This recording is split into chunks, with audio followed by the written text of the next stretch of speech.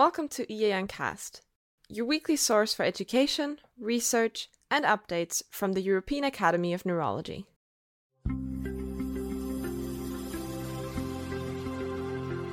So, welcome again to our EAN Cast Weekly Neurology next episode. I don't need to introduce myself in length. So, I'm Thomas Berger, head of the Department of Neurology here in Vienna, but mainly here as the chair of the Scientific Committee of the European Academy of Neurology, and specifically, of course, as moderator of this podcast. And we are now in a series of various EAN activities, which we would like to introduce and also chat about. And one very important strategy is the brain health strategy, which has been launched about 1 year ago by EAN.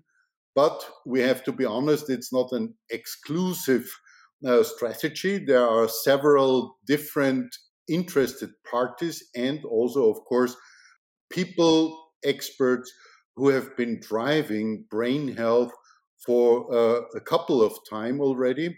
And therefore, it's a big pleasure, and I'm very happy to introduce today Harris Eyre.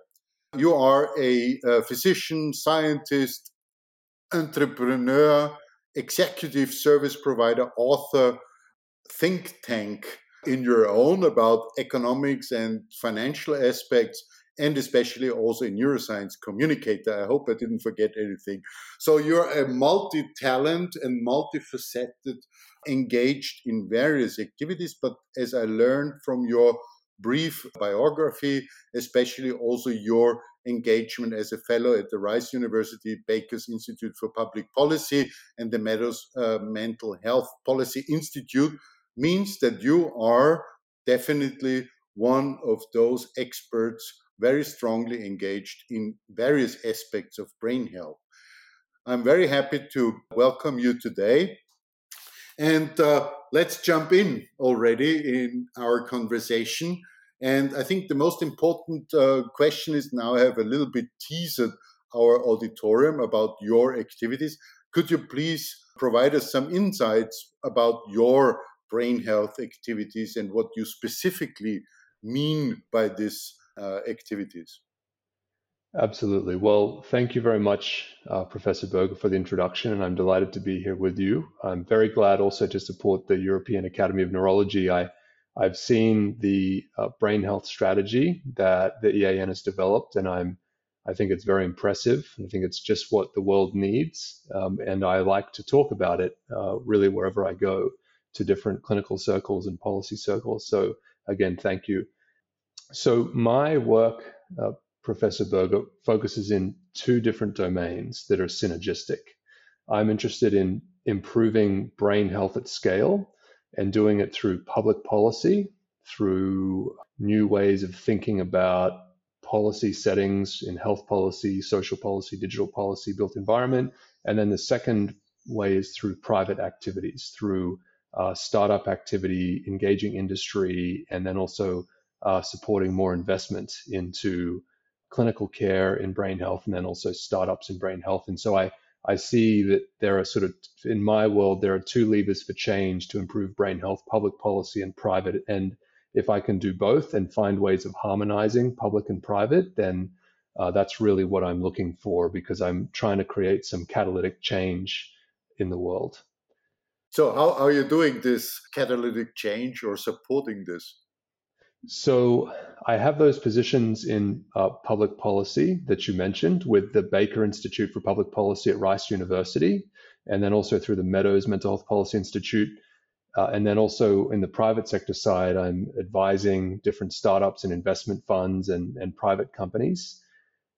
Essentially, what I'm trying to do, Professor Berger, is to lead this field of brain capital, which is really synonymous with large-scale brain health. Brain capital is a term that's engineered to mean something to very senior politicians, senior policymakers, and senior business people. And it is something that we've developed over the last few years. We published a seminal paper on this in molecular psychiatry, and then have enjoyed advancing brain capital, which is brain health and brain skills as a construct. We've been advancing it into policy forums with different parts of the United Nations, WHO, OECD. We launched at the OECD a neuroscience-inspired policy initiative. And now we're building out a global brain capital dashboard, which is tracking the determinants of brain capital, brain health, and brain skills at a nation state level. And then we're able to then look comparatively at the brain capital across countries. So these are some of the ways that I'm doing my work. And so I think in the future, what we're aiming at is to have this brain capital alliance, which is where we work with all the different types of nonprofits and think tanks and universities working on data projects and policy ideas. And then we're also looking at ways of doing private sector activity in brain capital as well, like thinking about how do we get governments to invest more in brain capital? How do we get more venture capital in this field? And how do we get things like novel bond mechanisms from governments to invest in the brain capital of the citizens? And so in this way, you can see that we're trying to bridge the policy and the private sector again, but it's through the lens of brain capital. You know, neurologists are a little bit anarchistic persons, so we always stick deep into details of terminology. So for me, as a kind of lay person in this terminology, brain capital sounds a little bit like an economic situation. What do you mean by brain capital, or what is your meaning? It's not only regarded, I don't know, with effectiveness, efficacy. What do you mean by brain capital? That's a brilliant question, and I'm glad to clarify. Brain capital is certainly coming from the field of economics, and it has been developed initially by me, but now with dozens, if not hundreds of people from around the world, because we thought that we needed to try to address brain health through a different lens, right? In a way that helps all. And so we came at this through economics. And why economics? Because, you know, I will say in simple terms, I'm not an economist, right? I came to this really as a kind of entrepreneurial physician scientist. I went into economics because I could see that we could get some lift for the field of brain health for neurologists and mental health people. The economy is really, you know, how society operates and ticks, right? It's the software system in many ways of humanity. And so what better nexus or system for us to influence than the economy? And so really what we see at the global, if we think about global sort of pan-human brain activity, we see lots of challenges, right? We see things like rising rates of suicide in certain demographics, rising rates of Alzheimer's disease. We see these disorders are costing trillions of dollars to the economy. Overlay with these more clinical issues that we know about, there's concerns with social isolation, air pollution, ultra-processed foods, which aren't good for the gut or the brain. And so these things are all leading to, we argue, reduced productivity of the economy, reduced social cohesion, and reduced well-being, and reduced productivity. And so this is a big issue. And so brain capital is really designed to be brain health and brain skills coming together as a nexus. Brain health, we know, brain skills are skills which are critical in the modern economy, like resilience, adaptability, creativity, which were all just noted in the recent World Economic Forum Future of Jobs report as being really critical. So we're trying to bring these things together with brain capital. And frankly, we're trying to say, hey, politicians, when you think about the assets of your country, don't just think about assets like roads and bridges and forests and oceans, which are all really important, don't get us wrong, but let's think about the brain capital of your citizens, because if you don't think about the brain capital of the citizens, you're not having fine-tuned policy to that, right? And you're kind of missing it. And for too long, neurology and mental health, as we now call brain health, have been missing out in policy discussion. So what we're trying to do with brain capital is we're trying to say, look, this is a stock that your country has. It can go either up or down. We can measure it.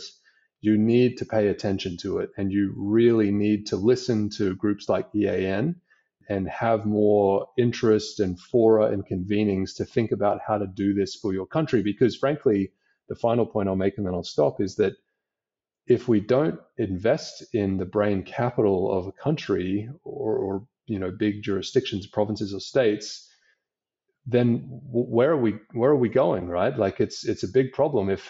So we need to think about health policy innovation, social policy, digital policy. What are we doing about social media, which is having tremendously negative effects, some good effects, but some negative, so on and so forth, thinking about this in all policies. So hopefully that gives you a sense of the sort of genesis and the ethos of this work.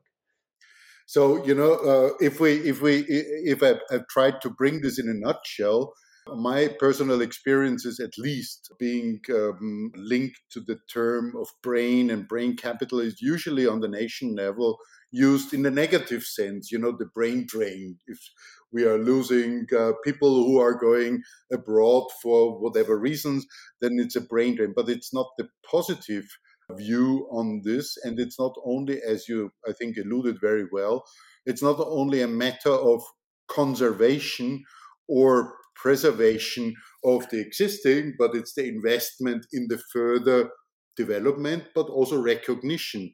As you said, I think we take a lot of these activities you mentioned and also advantages for granted. Of course, we think about things, we develop about new ideas, we create new activities, but this is taken for granted, not necessarily as an issue which needs to have a specific, let's say, support in a systematic way. And therefore, I understand very well what you mean. Well, look, I think, Professor Berger, you're exactly right. Very, very perceptive again. What we're trying to do with brain capital is to flip the script. We're trying to go beyond thinking about negative, sort of how depressed is the nation, how cognitively impaired are people, these sort of important points, but not any more inspiring politicians to invest more and to have action. We're trying to say, let's just transform this. Let's think about hope and optimism with brain capital. Your country needs to have arguably the most important thing for your country is the brain capital, because that is the underpinning of the country's, creativity, which is important for new businesses and new patents, which is critical in the global economy and in the cognitive age and the age of AI. We need to have people that are ready to use AI as a co-pilot for them. We need to have people that are frankly resistant to mis and disinformation. Because if people are susceptible to this stuff, we know with generative AI, it's just going to get worse with deep fakes and all these types of advanced bots. So brain capital, is absolutely essential. And maybe one point, which is a pithy line, Professor Berger, is they used to say that move over, data is the new oil. Well, we say move over data because brain capital is the new oil. It's the most important asset of a nation state, that's why. But we can only do this work if we work in collaboration. So that's why working, a group like EAN and what you've established across the whole continent of Europe, and then with your branches out globally, is critical that we collaborate on this stuff, because we need to get these politicians aligned and thinking about this stuff. And the important point is, I think, also because you mentioned also this new oil of brain capital, but it's also not only in terms of, let's say, economic issues, it's also the evolution and the further development of our society, because this is mainly brain work and not only adaptation to circumstances, let's say it this way. So it sounds everything logical to you, to me, to probably also most of our listeners.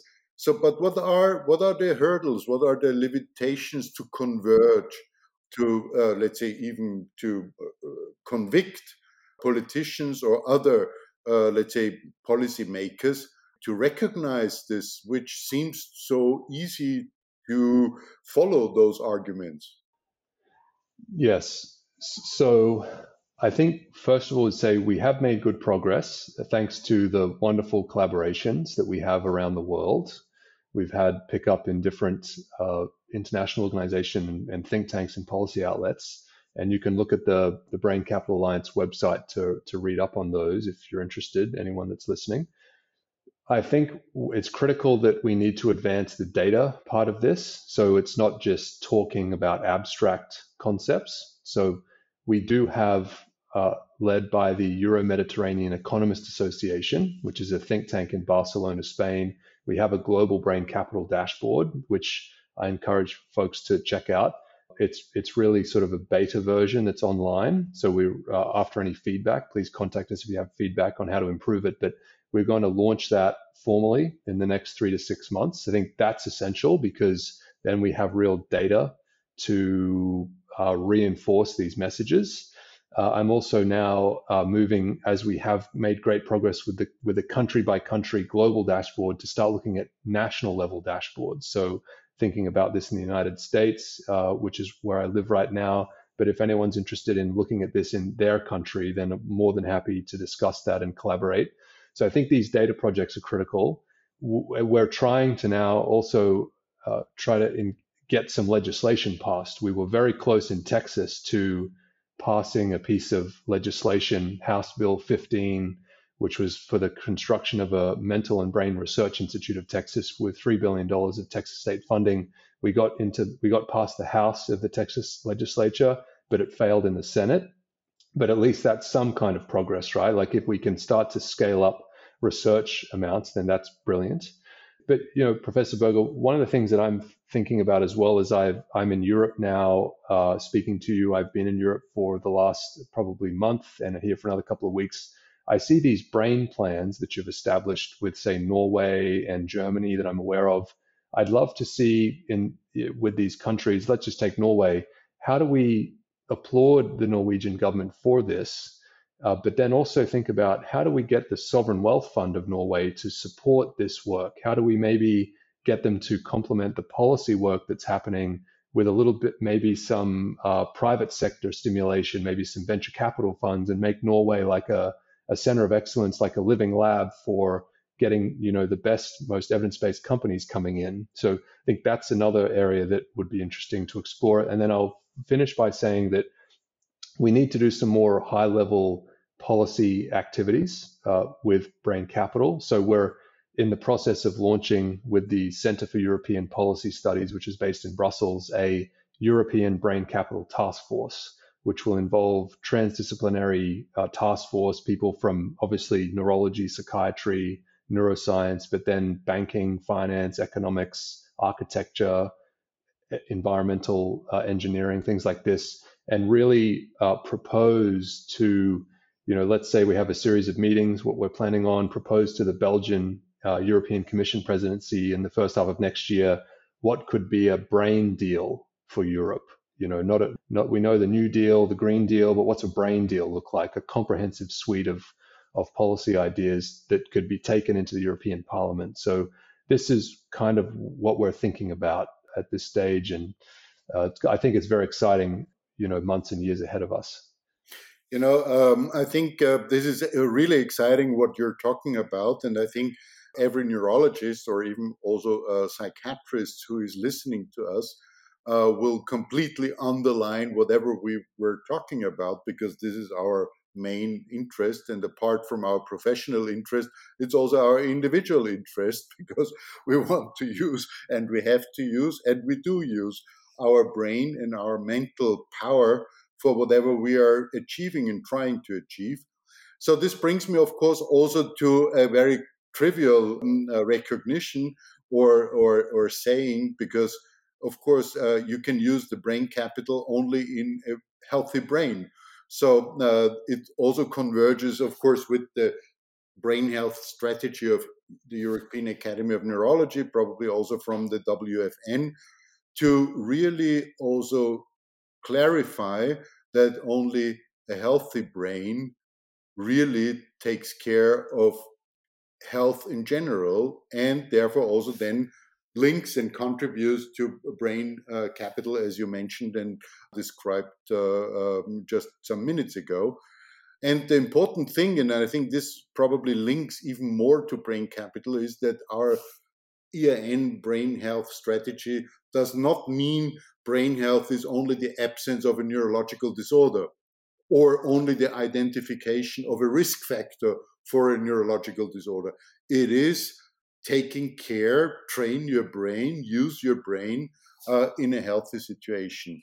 And this is something which brings us, of course, also that this is not a matter of certain ages or life cycle phases. It's a matter of our whole lifespan. And how does the brain capital use, which also means education, environment, whatever, how do you see this brain health span over the lifespan of an individual? Yes, well, let me answer in a couple of ways, Professor. First of all, I personally live with migraine with visual aura. So I wrote for the EFNA, the European Federation of Neurological Associations, a blog over the Christmas holidays about how I think my migraines are a superpower, because they have, admittedly, they've been quite despairing when I was a teenager, when I still don't know the triggers. And when I was younger and I didn't have any medicines, getting the visual aura and then the nausea and vomiting and feeling washed out for a day, that was really sort of problematic. But I now have a medication, a CGRP medication that works really well. I still get the visual aura, but none of the headaches or the nausea and vomiting. But I have realized that for me, I live with this, right? So it's not a severe neurological conditions. It's much more, it's on the mild end of things. But I realize that it's helped me to have more empathy and compassion for people with illnesses that can't be explained by modern neuroscience, because it still can't explain exactly what causes mine and what's going on in my brain. And then it also has made me very creative, because I don't like to necessarily grind at work. I like to establish teams, and I like to have creative insights. So for me, every day I go for a walk in the forest a couple times or in the park and try to connect dots, do something very quickly so that I can jump forward in my thinking, because it's that way I kind of get less migraines, because I'm not sort of grinding and sitting at a desk for so long.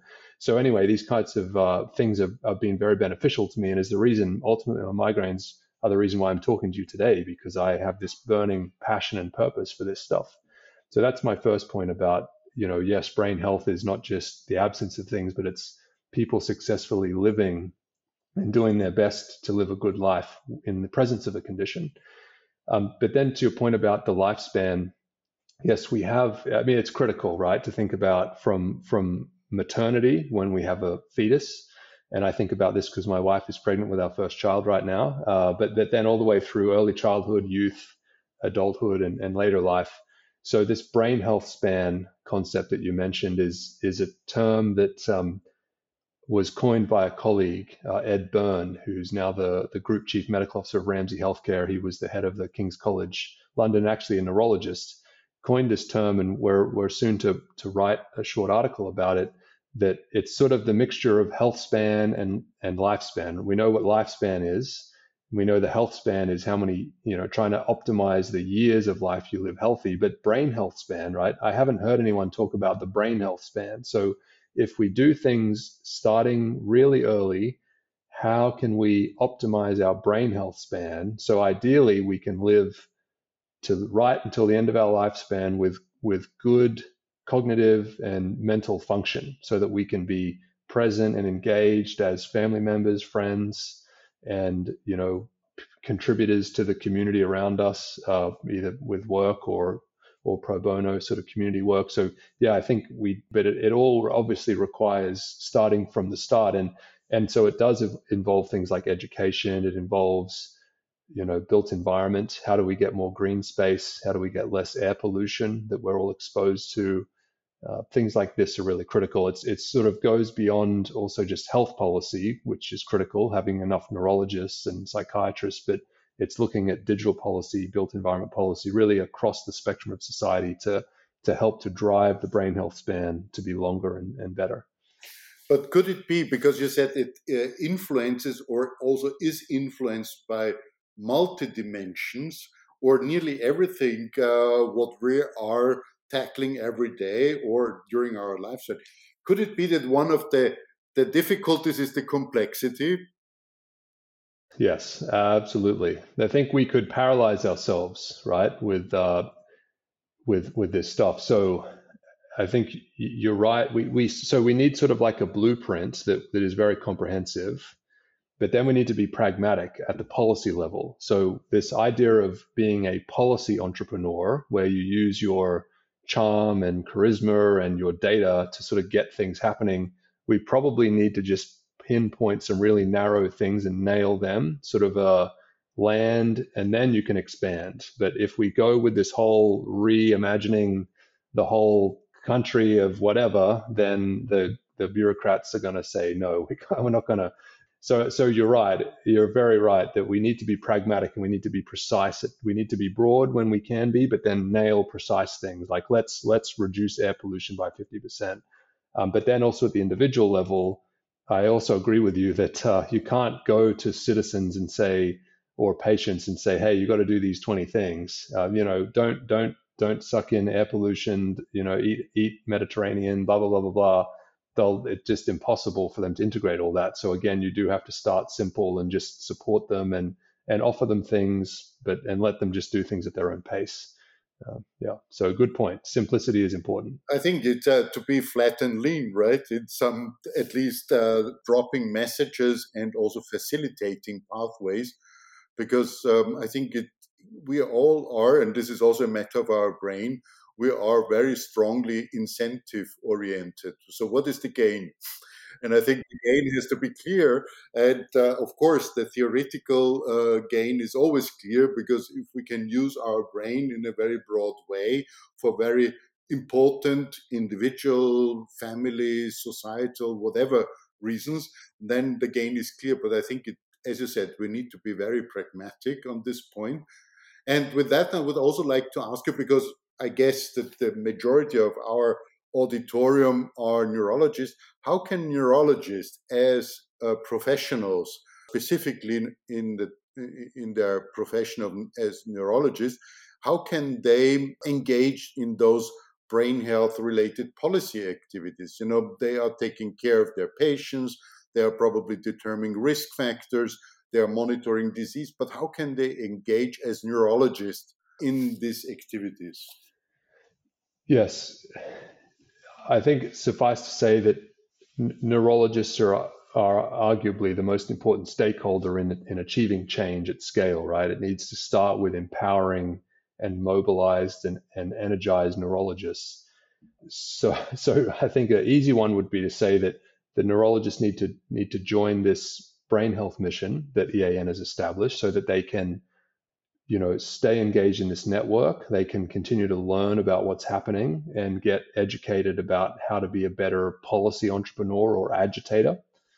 But then I think it's simple things for neurologists beyond just staying engaged and stuff and such is, how can they commit to advisory boards? How can they, write op-eds in newspapers or in local outlets, journals, things like this that are even just community-based stuff. Doesn't need to be the Le Monde or something like this, but even your local newspaper is really critical to get the message out.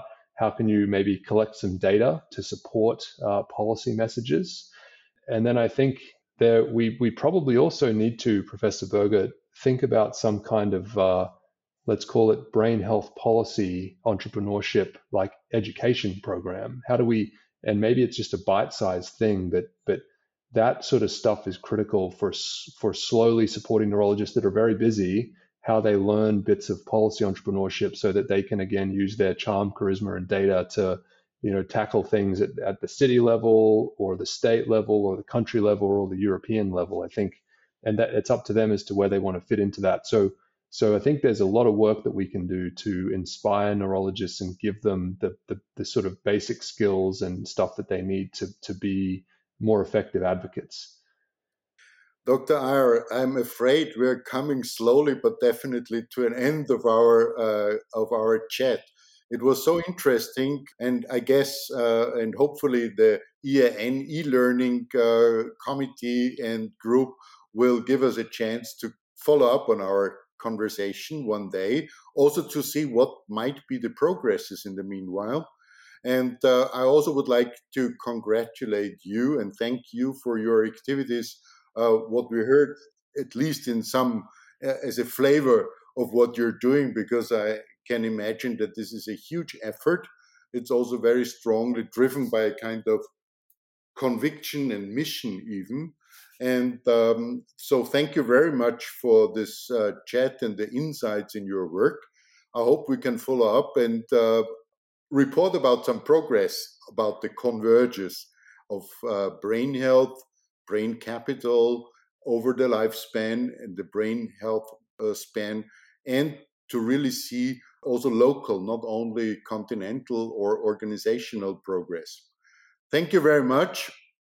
It was a pleasure chatting with you. And also, I would like to thank the auditorium for listening to us, and stay on air for the next EAN Cast Weekly Neurology series, which will follow the next day. Thank you very much, and see you and hear you soon. Thank you very much, Professor Berger, and to all the EAN staff.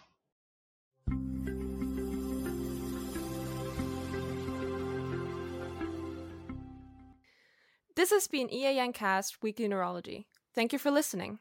Be sure to follow us on Apple Podcasts, Spotify, or your preferred podcatcher for weekly updates from the European Academy of Neurology.